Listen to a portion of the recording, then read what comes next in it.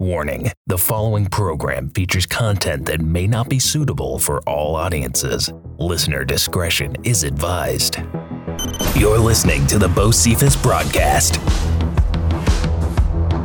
Greetings, everybody, and welcome to Episode 8 of the Beau broadcast. We are back in the basement for another week of shenanigans across the World Wide Web. It's another Sunday morning coming down, Mr. Christofferson.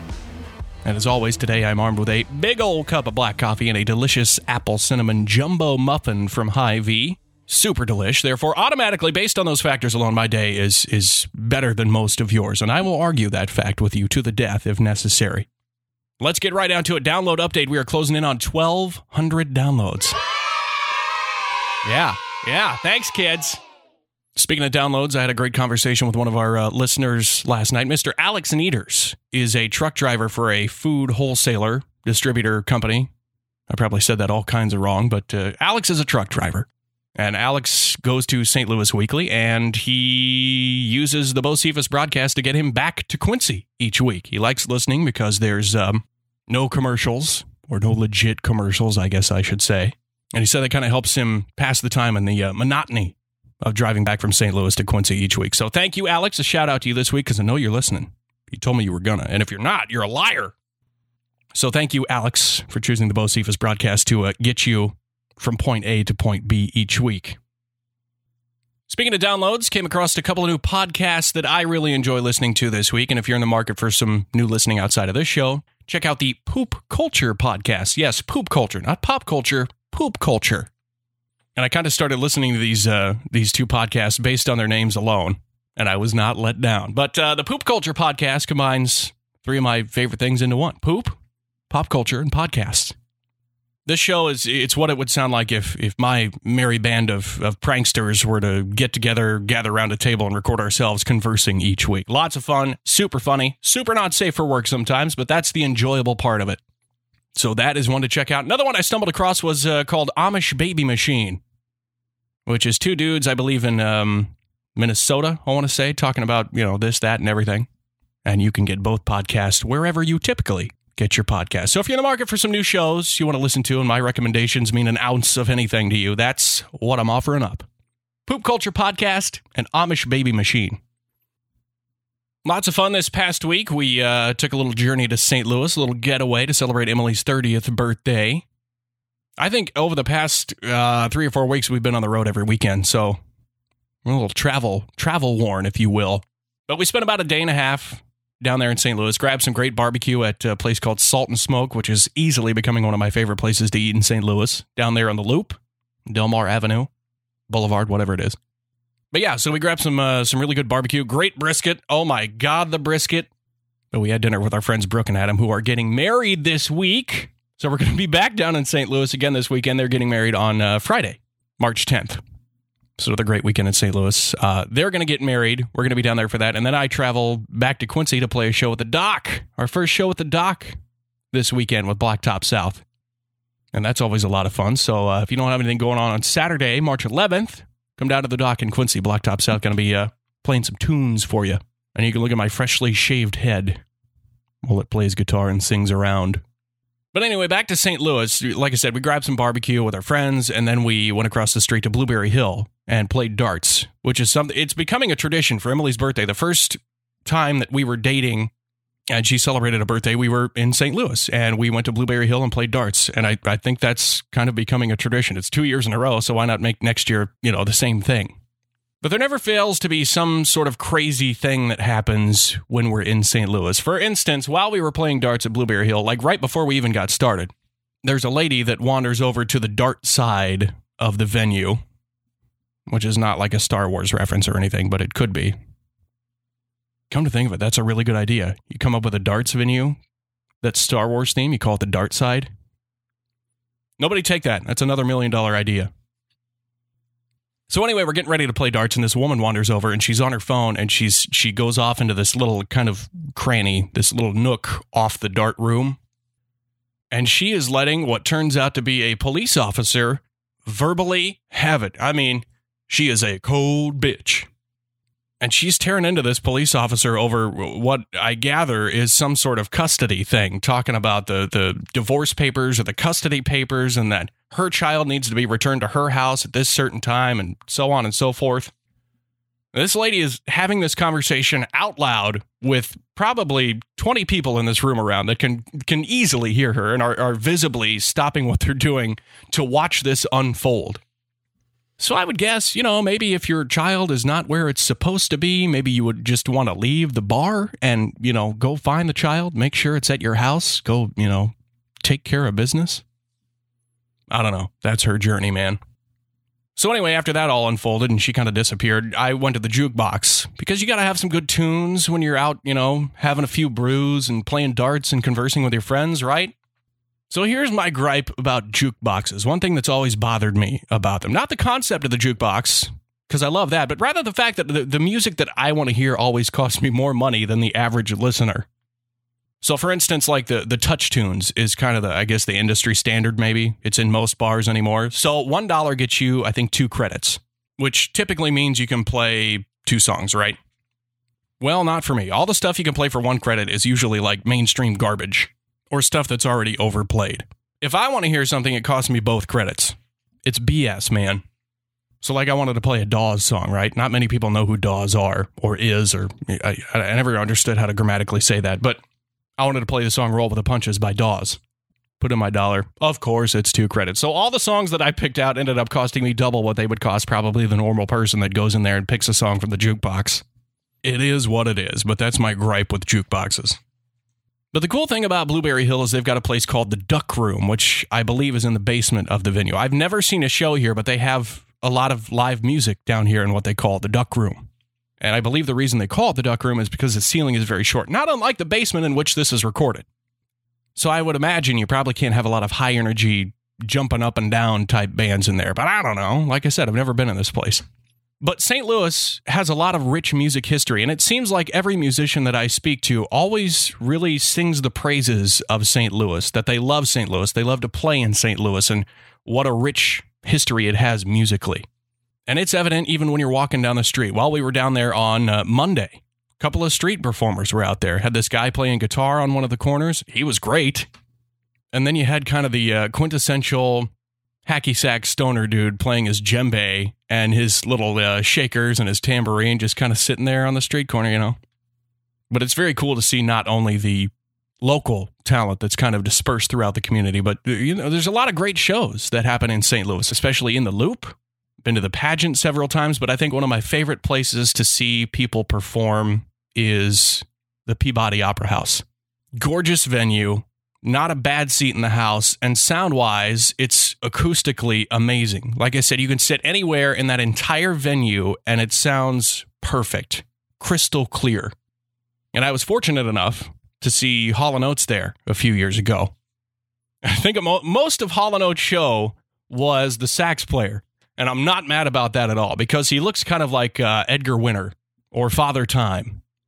And I would say at least a quarter of the show was dedicated to that guy getting a sax solo. And I'm very excited to learn that Hall & Oates are now going on tour with Tears for Fears this year.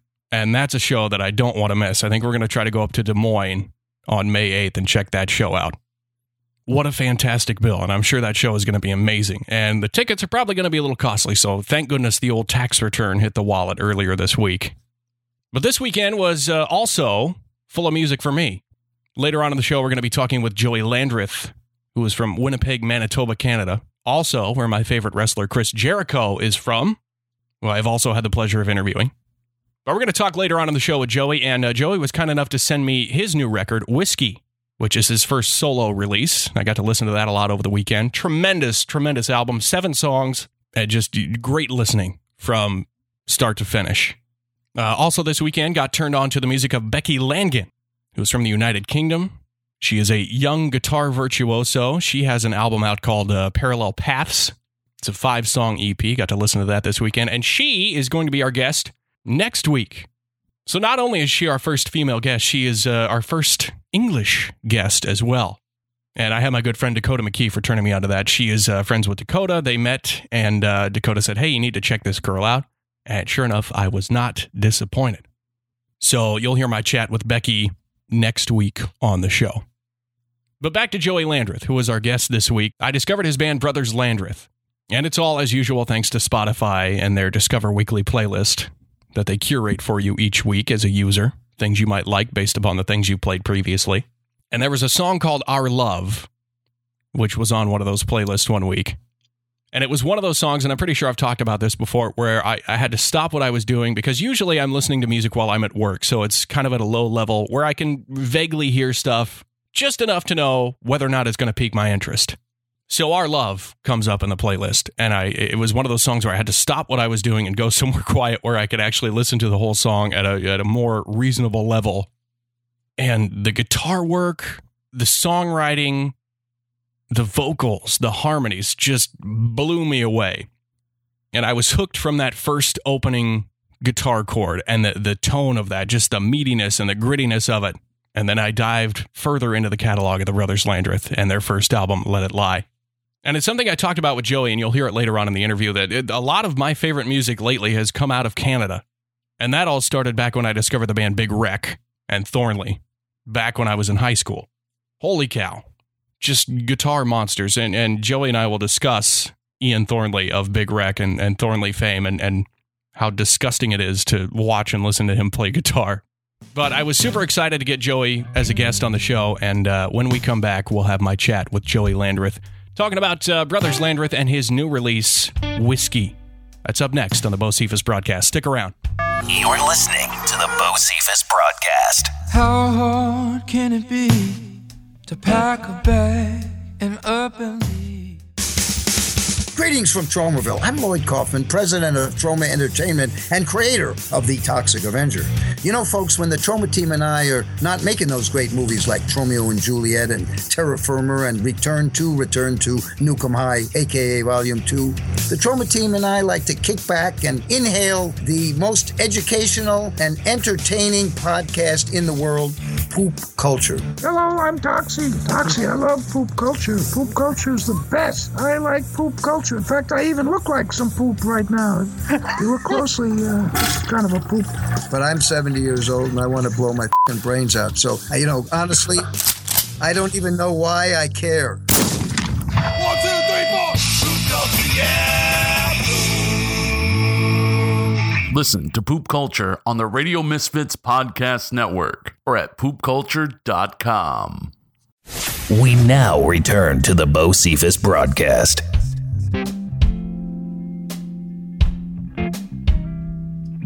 Our guest today is a Canadian singer, songwriter, and musician from Winnipeg, Manitoba, Canada. With his brother David, he's one half of the Brothers Landreth, whose debut album, Let It Lie, won a Juno Award in 2015 for Best Roots and Traditional Album of the Year. Joining me today as he's touring in support of his recently released solo debut, Whiskey. Please welcome to the program, Joey Landreth. Thanks for having me. You betcha. Let's dive right into it. Let's start from the beginning here. To say that you've been around music your whole life is almost an understatement, but it's definitely legitimate. Your father was a working musician, and I understand your mom would bring you and your brother to the bars he played during his gigs. Tell me about that. Yeah, I mean, that story has been pleasantly sensationalized. I think that incident occurred maybe a small handful of times. The way it worked was, my dad was playing in the bars, and my mom was a stay-at-home mom, and the opportunity arose that my mom could come and start doing some things around the clubs that my dad was working. As you develop a relationship with the places you play, And so they say, hey, why doesn't Darcy come down and do lights or something, or come and help clean and at the end of the night and stuff like that. So we were a young family at that point, and so there were a couple of times when Dave came to the bar with mom to do lights, and sitting in the bassinet underneath the light console while dad played, and he slipped. So I mean, it's not that it takes away from that's almost certainly where the love for music began with the family, for sure. But I think people go, so this happened all the time. It's like, no, not all the time.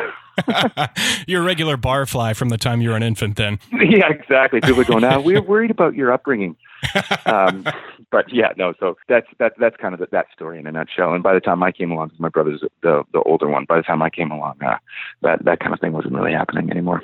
So, I mean, at first listen, some would think that both, your solo work and your work in Brothers Landreth, that you guys are from the American South, but it's not. You guys are in Canada. So were there influences, were there albums, were there artists that influenced you and helped shape that sound you've come to from the American South, like the Southern rock scene?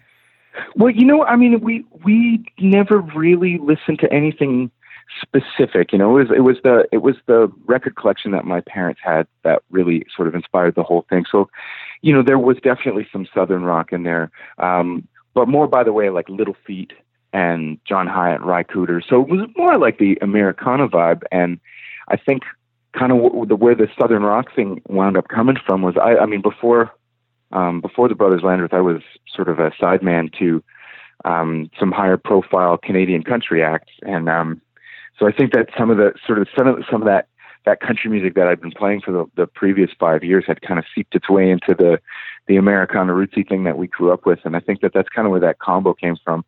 Because a lot of people say, "Oh, you must have listened to a ton of the Allman Brothers," and we didn't really. There was not a lot of Allman Brothers in the house. Not that we don't love them. I mean, and the kind of the Allman-esque influence that I've gotten by way of Derek Trucks and Tedeschi Trucks Band, because I'm a huge fan of those guys. But yeah, like the stuff that we grew up with was Little Feat, Ry Cooder, John Hyatt, Bonnie Raitt. So there's definitely some southern stuff in there for sure. But Steely Dan, we listen to a lot of Steely Dan. Yeah, and you do a fantastic cover of "Reelin' in the Years," by the way, and the covers that you guys do are. I mean, how do you pick, do you have a favorite cover, and how do you pick covers to do, and how do you do them such justice? I mean, we're a really hard rehearsing band, and because I think we came from the sideman world, so it was so sitting in a rehearsal has always been like, in mindset, it's always been the day job, so we rehearse a lot, and I think that's where the arrangements come from. It's just sitting and playing through the tunes a lot and working out the kinks as much as we can before we play them on stage. I mean, and with the Brothers Landreth, we've always kind of had this funny thing where we pick a new song and we take it out on stage and it's terrible the first time we play it. It's like you rehearse, and then you forget everything on that first time, and then exactly on the ride home after the gig, you go, okay, I remember you said you were going to do that. Oh yeah.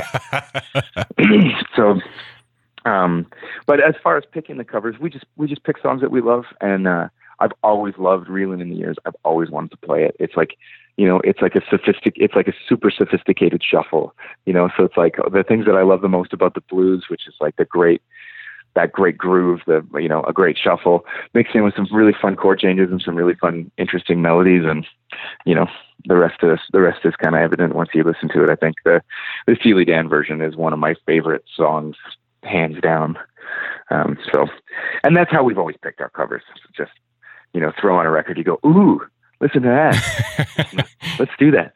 So you recorded the first album, Let It Lie. You did that in a straw bale house in the dead of winter. What was that experience like for you? Well, I mean, it's, the Canadian prairies get pretty frigid in the wintertime, and that's where we grew up. So it's a little more shocking to folks that aren't used to seeing temperatures that low. But it's, it's kind of par for the course. You don't spend a ton of time outside unless you're going to bundle up and go roll down a hill or something. But, I think it's just very, very much, that's kind of the quintessential Manitoban. And also, the other prairie provinces of Canada are very similar. It gets cold. Musicians sit in the house. They work out their crafts. And I mean, there's a lot of cool, creative music that comes out of the prairies. And I think that's why. It's just because, if you don't play hockey, which as you guys are sure to remind Canadians all the time that that's our favorite thing to do. If you don't play hockey, you got to do something else. And so for us, it was play music and play in bands. And so getting back to that question, what was that like? I mean, it was very, very much our usual sort of business as usual. We hunkered down. The funnest part of the trip was we had borrowed a friend before we owned our own tour van. We borrowed a friend of ours' 15-passenger van to get us and the gear down to the studio, because it's about an hour and a half away from Winnipeg. And about 5 minutes into the trip, just as we left the city, the heater conked out. So we had to stop at a hardware store and buy a little space heater that plugged into the lighter. defrost like, a large wallet-sized square in the windshield so we could get to where we were going. So it was pretty funny. Everybody was bundled up. You could see your breath in the car. It was pretty unpleasant. Naturally. So I want to kind of move back toward your father and the recording of Let It Lie, because things kind of came full circle. You recorded a track that your father had written for the album, and your dad actually did a guest vocal spot on the album. How cool was that to see that kind of all come to fruition?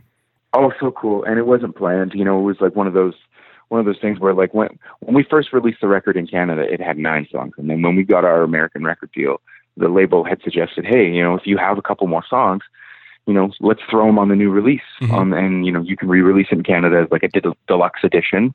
And then we can release a slightly longer play record down here. And so we added Made Up Mind, which is a tune that we wrote with a friend of ours in Nashville. And we were going to record a different song. And it kind of wasn't coming together in rehearsal. It just wasn't, we couldn't get the tempo right. We couldn't get the feel right.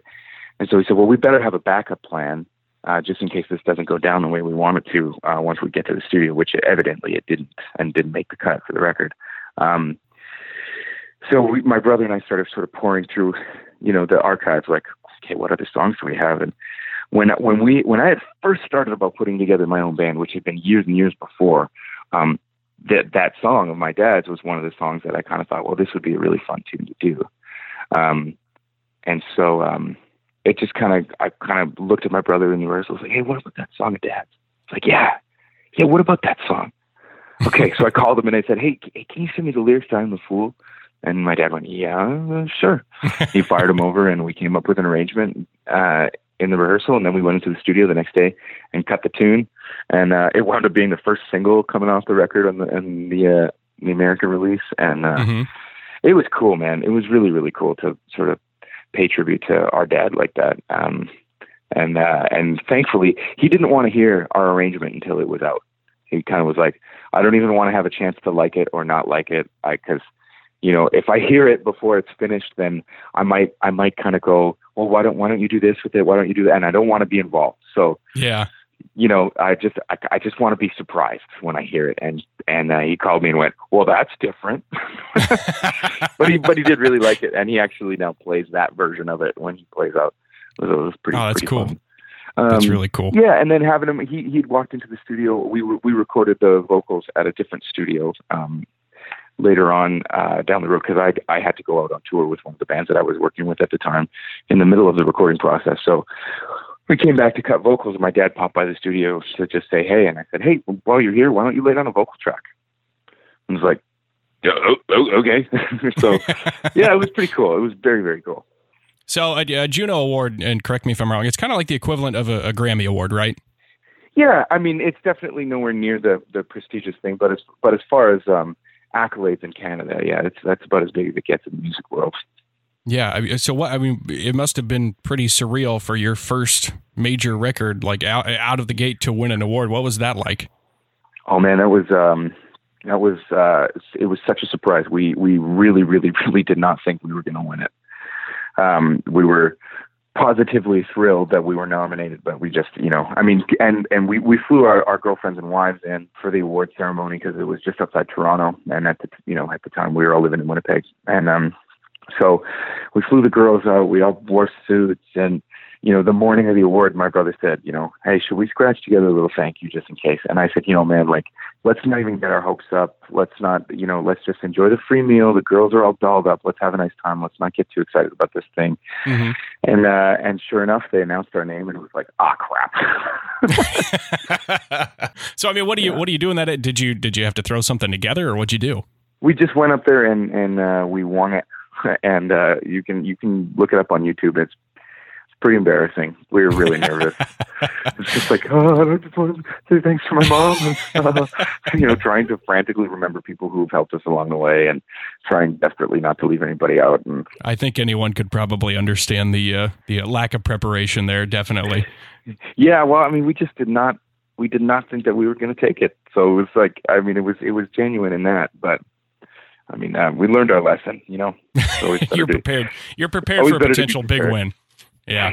Sure. I think I was kind of thinking about this, leading up to this interview. I think a lot of my favorite music the past, 3 or 4 years has come out of Canada. Names like Donovan Woods and Ian Thornley and Big Wreck and of course you guys. Yeah. How does the musical landscape in Canada differ from here in the US? Because I'm a former radio guy, so I know that, the top charts things, it's all kind of garbage music. So is there more, I guess, legitimacy or raw feeling in Canadian music, or is it kind of the same? No, I think it's very much the same. I think culturally, we certainly can consume our music in a very similar fashion up here. I mean, the population is smaller, so the numbers that you see are smaller, right? Like there's a tenth of the population up here than there is down there, and so I mean, like, numbers of albums sold are a tenth of the albums sold, and the number of spins are a tenth of the, that kind of thing. But it's very much the same. I mean, guys like Donovan Woods and Ian Thornley, Big Wreck. If you ask me, they're not getting anywhere near the recognition that they are, but they are getting recognition. Donovan had a really great year this year. He's a good friend of mine, and as is Ian. Yeah, I mean, they both had tremendous years, but I just feel like it's an incredible disservice to the world that those guys are not. Oh, I know it. Massive superstars. Like, I mean, Ian Thornley, he's got to be one of the best rock and roll singers of our time, and then that's not even talking about his guitar playing. You know what I mean? Like, the guy is a mutant. Like, it's nauseating to watch Ian put on a clinic. It's nauseating. Oh man, and that's exactly what it is. I mean, I troll his Instagram page just to feel bad about myself. Even him just like winging it, just noodling around it's sickening to watch. Yeah, it is. Like I said, I think it's a tremendous disservice to the world that these guys are not massive superstars. But I think it speaks to the state of the music industry now. Where people are a little more concerned about selling ad space than playing good music, and it's not that there isn't great pop music out there, but it's a shame. It's a shame that because I mean, like, I think if DJs were allowed to play the music that they wanted, these guys would be. It wouldn't be about what it's been about, and it's people will still go see a Donovan Woods concert and go, holy crap, I didn't know I liked folk music. It's like, yeah, there's a lot of really good music outside the top 5 FM radio stations. Like, you should really go looking for it.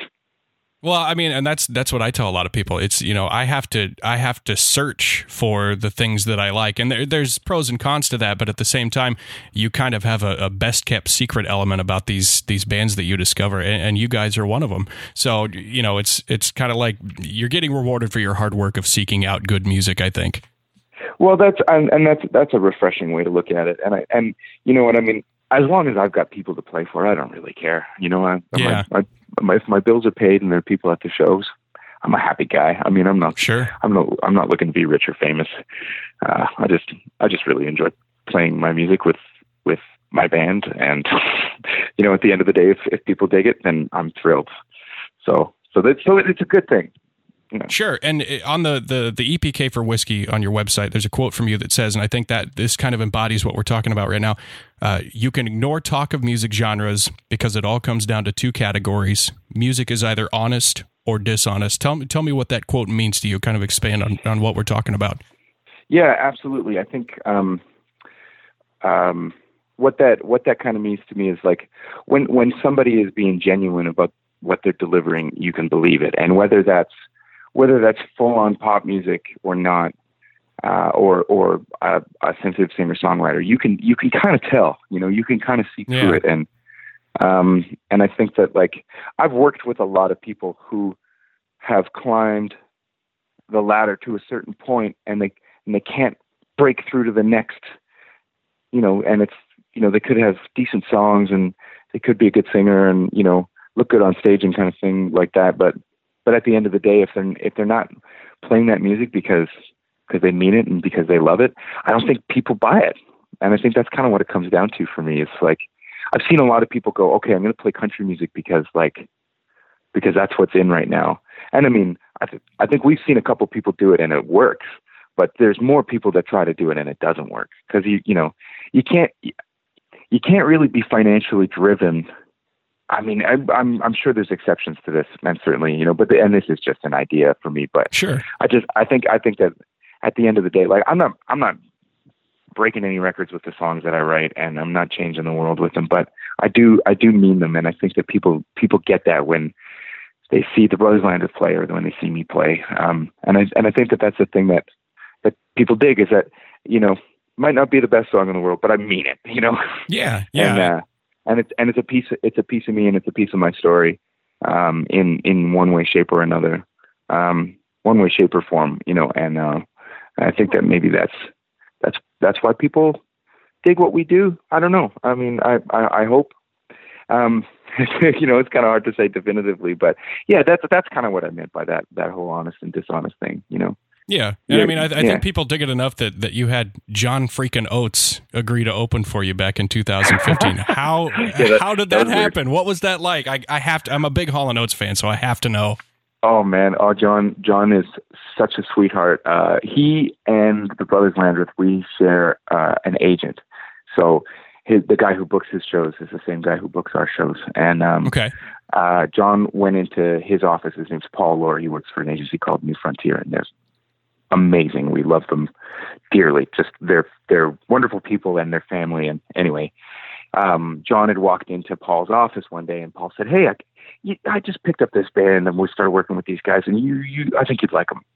And so he grabbed a copy of our CD, got a copy of Let It Lie, and listened to it, and then called my brother. Just, you know, got Dave's number from Paul and called him, like, "Hey, Dave, it's John Oates." And how do you answer that call? How does that even go? I don't even know. I'm glad he didn't call me. Let's just put it that way. So he just said, you know, "I'd love to do a show with you guys. You know, what do you got coming up?" And we said, well, I mean, I don't know. You tell us what's going on. We've got a show in Nashville. Maybe we should get together. And he said, "Well, where are you playing?" And we said, "Well, I think at that point we had a hold on a couple rooms, but we were trying to get into 3rd and Lindsley, but it kind of felt like it might have been a little bit too big for us. But, you know, the smaller rooms were too small, you know, just in that spot." And he said, "Well, why don't I jump on the bill? I think I'll help you sell some tickets." And so we said, "Sure. Like, how do you want to do it?" He said, "I'll just open the show." We're like, okay. Wait, hang on. Are you serious? "Oh, all right, John Oates, you can open for us." You know, it was kind of bizarre. Chain of events, but it was a wonderful show. And so we got to play with John on one of his tunes, and he got up and played on one of our tunes. And it was just, you know, it was just so cool. And I mean, like, not to mention he himself is amazing, but he also had Guthrie Trapp, who's a phenomenal Nashville guitar player, playing with him. So it's just like the whole thing was just like, pinch me, kill me. Like, that's it. I'm done. It doesn't get a whole lot better than that. I'm gonna retire tomorrow. Yeah, exactly. So I would say you're on par to have a pretty good year so far. You released Whiskey, and it's very much critically acclaimed, just like Let It Lie. In fact, you know, doing my research, about every review I have read wishes that the album was longer. You know, it's 7 songs. How does that feel to have 2 records in a row that you are directly involved with that are so critically adored? It's really weird. I mean, this whole journey that I'm on right now, this whole trip started with one little idea, which was, hey, brother Dave, let's start a band because I miss you. He was on the road with a bunch of other people. I was on the road with a bunch of other people. Let's start a band. Mm-hmm. Let's write some songs, and that'll be an excuse for us to spend a little more time together. And if the songs are good, we'll go out as like an acoustic duo and, you know, play little folk festivals around southern Manitoba. And, you know, and it just grew from there into its own thing. Before we knew it, we had a drummer, and then we had a record, and then we had a keyboard player, and then we had a guitar player, and now we got a sound guy, and we got our own van. And like, you know, it just grew on its own. And so it's you know, in my mind, I'm still just that like 19-year-old guitar player wondering what I'm going to do when I'm 30, not the 30-year-old guy doing this thing. And so, you know, when people really like the music that I'm making, it's really moving, and it's kind of crazy. I didn't expect it. I don't know. I don't really know what else to say. It's kind of shocking. I try not to get too wrapped up in it, because it's just really got to be about the music. But it is pretty cool. It is cool to see people say, "Hey, that music that you make, I like that music." And it feels good. Yeah, absolutely. Yeah, you seem to find like a really good balance with all the work you're involved in, and by that I mean is one song you're up to 11, you got this gritty gargantuan tone, and you're just it's a combination of finger work and playing slide at the same time, and then you switch to a song like Better Together, which is this really soulful, warm, clean sound. It reminds me of for lack of a better comparison, Hall & Oates track. So how do you pick out what vibe you want the song to be? That's I kind of just leave it to fate in the sense that I bring the song to the table with the band. I usually don't tell them what to play. Mm-hmm. Every now and then I'll say, I kind of heard, this kind of drum groove or, this style thing, but usually it's just like, here's a song. Where do you think it goes? And we just build it together along with our producer Marie Pulver, and I think that it also kind of goes back to that honesty thing. We just kind of try to let the song be what it's going to be, and right away when you're trying to force a square peg into a round hole. Yeah. With as far as songs, it's just like, well, this tempo is wrong, or this feel is wrong, or this vibe is all wrong, and so you just kind of find the right thing and let it sort of dictate. And with Better Together, it was pretty obvious when we started rehearsing what it needed and what it wanted. And, it wanted that choir. It didn't really need a guitar solo, much to my dismay. I got a few licks in there. I did get a few licks in there, but it was, it just kind of, they kind of tell you who they want to be. At the risk of sounding like a flaky, artsy songwriter-y guy. I mentioned that kind of soulful tone and that kind of a Motownish vibe, and I was watching some videos the other day. Came across a video of you doing a cover of the Ray Charles song "Hallelujah, I Love Her So," and it was holy crap, like goosebumps. I felt like I was in church. Like there's incredible guitar work going on there, but the vocals, as with all your other work, equally as impressive. So I know this is a loaded question, but I want to ask you, which voice do you like using better, your physical voice or your guitar voice? Oh man, that's a cool question. It really kind of depends. I mean, at the end of the day, I do, if I look in the mirror and who do you see? I definitely see a guitar player.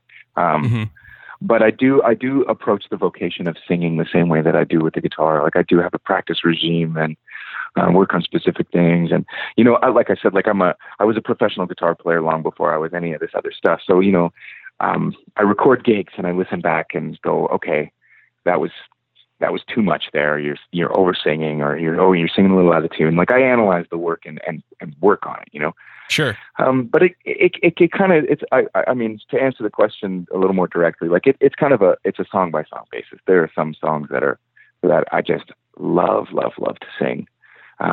Better Together is one of them. That one is just a blast to sing live. Yeah. Time Served is really nice to sing live.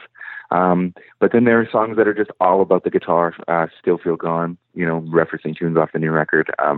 That song is like, I can't get to that solo fast enough. Those two verses, get out of the way, bitch. Move it. So yeah, it's really song by song basis. There's a song on the record called Hard As I Can, and it's got that very Eagles vibe of, driving down a highway at dusk or sunset or something like that. So where are you usually when the idea for a song typically strikes you? I know it's always usually like somewhere really inconvenient, isn't it? Yeah, I mean, because I spend most of my time on the road, usually song ideas come in the car. And so I've abandoned trying to write them down while I drive because that's dangerous. I dictate them into my notes app, like the hey Siri, open a note kind of thing. So Siri's like your ghostwriter then. Siri is my ghostwriter, yeah, absolutely. Especially with the typos that make it in there. I'll go through the ideas like, sometimes by the end of the day, or, you know, sometimes even as far as like a week down the road, I'll go, oh yeah, I had that idea that day. And I'll go read it and go, what the hell? It's all right. Nobody's listening to typos. You're fine. Yeah, exactly. That's true. So yeah, but that's usually where the ideas come to me. And then, I mean, we're very busy on the road, so there's very little time to write. Every now and then, if there's a day off that doesn't have a big drive on it, I'll sit down with a guitar and try and hash out some ideas. But usually, the actual like completion of a song happens when I get off the road and I get home. Yeah, and sort of go through the compilation of stuff. Yeah. And you're currently on the road in the midst of the tour promoting whiskey. Most of that is, from what I gather so far, is taking place in Canada. But are you dipping down south as part of this tour? Oh, absolutely. At some point, the record is still yet to be released officially in the U.S. Right. We're holding out for a partner to help us release it. We, you know, I think there's a lot of the Brothers Landreth fans are sort of protesting that we don't just do it independently. But you know, we're trying to be good business people. Sure. No, you know, sure. A good record label will really help it go a lot farther. So yeah, we're looking for that. We're looking for a good label partner to deal or to work with, and once we have that, then the tours will definitely come. Really looking forward to coming back down south of the border. Miss you guys, miss my American people. Make a stop in St. Louis. I want to see the show. I really need to get out and see either Brothers Landreth or you on your own. Yeah. Oh man, St. Louis is one of our favorite towns. So we'll definitely get to St. Louis for you. All right, I'll be there. I mentioned the rave reviews that the album has been receiving, and rightfully so. But what do you hope people take away from this record as your first venture as a solo artist here? I don't know. I mean, a little chunk of feel good. I think that's kind of all I'm really hoping to leave behind. You know, with the music that I make, is you know, 35 minutes of a good feeling. You know, it's a crazy world these days, and no matter what side of the line you sit on, and you know, if I can provide a little bit of relief from that for a minute, then I feel like my job is done. You just want to write some silver lining. I would like to. I mean, a bunch of people have asked me lately if I'd ever write like political protest tunes, and I've kind of said no. I'll leave that to the really smart guys. I'll do the feelings music, and you know, put me on a double bill with one of those smart guys, and I'll do the feelings part, and he can do the smart guy part, or she can do the smart guy part. So yeah.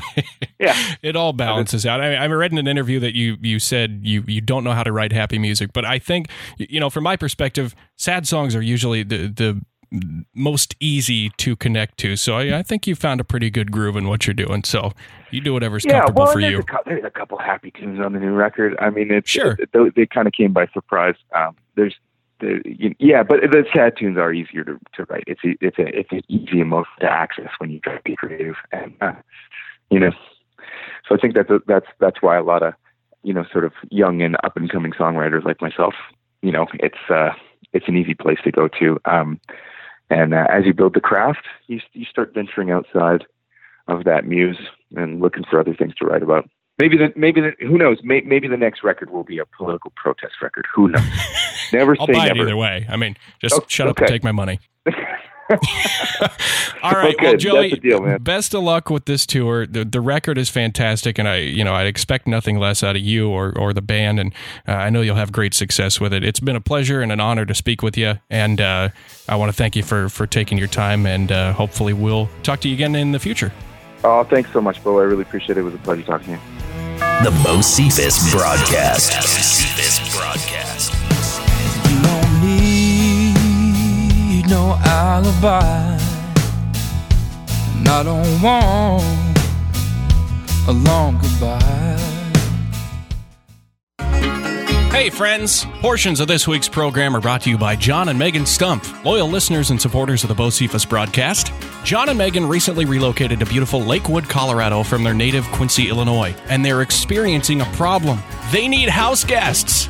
If you're considering a vacation in the near future and you're friends with John and Megan, consider Lakewood, Colorado for your vacation destination. Let John and Megan put you up for the weekend and show you around the state where lead is Weagle. Thanks to John and Megan for sponsoring the Beau Cephas broadcast this week. And now, back to the show. You're listening to the Beau Cephas broadcast.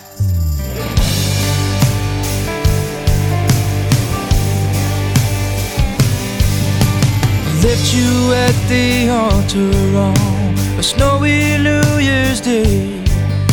It's been years now, I still say your name. That's going to do it for episode 8 of the Beau Cephas broadcast. Again, my many tremendous thanks to our guest today, Joey Landreth. You can keep an eye out for the American release of Joey's album, Whiskey. In the meantime, I encourage you to follow him on Facebook, Twitter, and Instagram, and also at joeylandreth.com. Speaking of following, you can also follow me on Twitter at BeauBcraft, also on Instagram, the same way, at BeauBcraft. And be sure you give a like to the show on Facebook at facebook.com/Beau Cephas broadcast. Also, don't forget, if you're listening on iTunes, please leave a review, leave some feedback. Your feedback is much appreciated and, of course, helps the show find new audiences. Join me next week for episode 9, when my guest will be our first female guest and our first English guest. Very excited about this. Becky Langan is an incredible guitarist from England. She's garnered the praises of Black Sabbath legend Tony Iommi. So she is legit. She is the real deal. She's going to be talking with me about her unique playing style, her influences, and her EP, Parallel Paths. Really looking forward to picking her brain when she joins me on the show next week. That's it, boys and girls. We'll catch you next week as we head back to the basement for more shenanigans across the World Wide Web here on the Beau Cephas broadcast. We'll see you then. You've been listening to the Beau Cephas broadcast. Get the latest episodes and more on demand at beaucephasbroadcast.podbean.com. I'm stronger now than I ever thought I'd be. I don't know how. You do what you done, yeah, we're gonna get there, babe.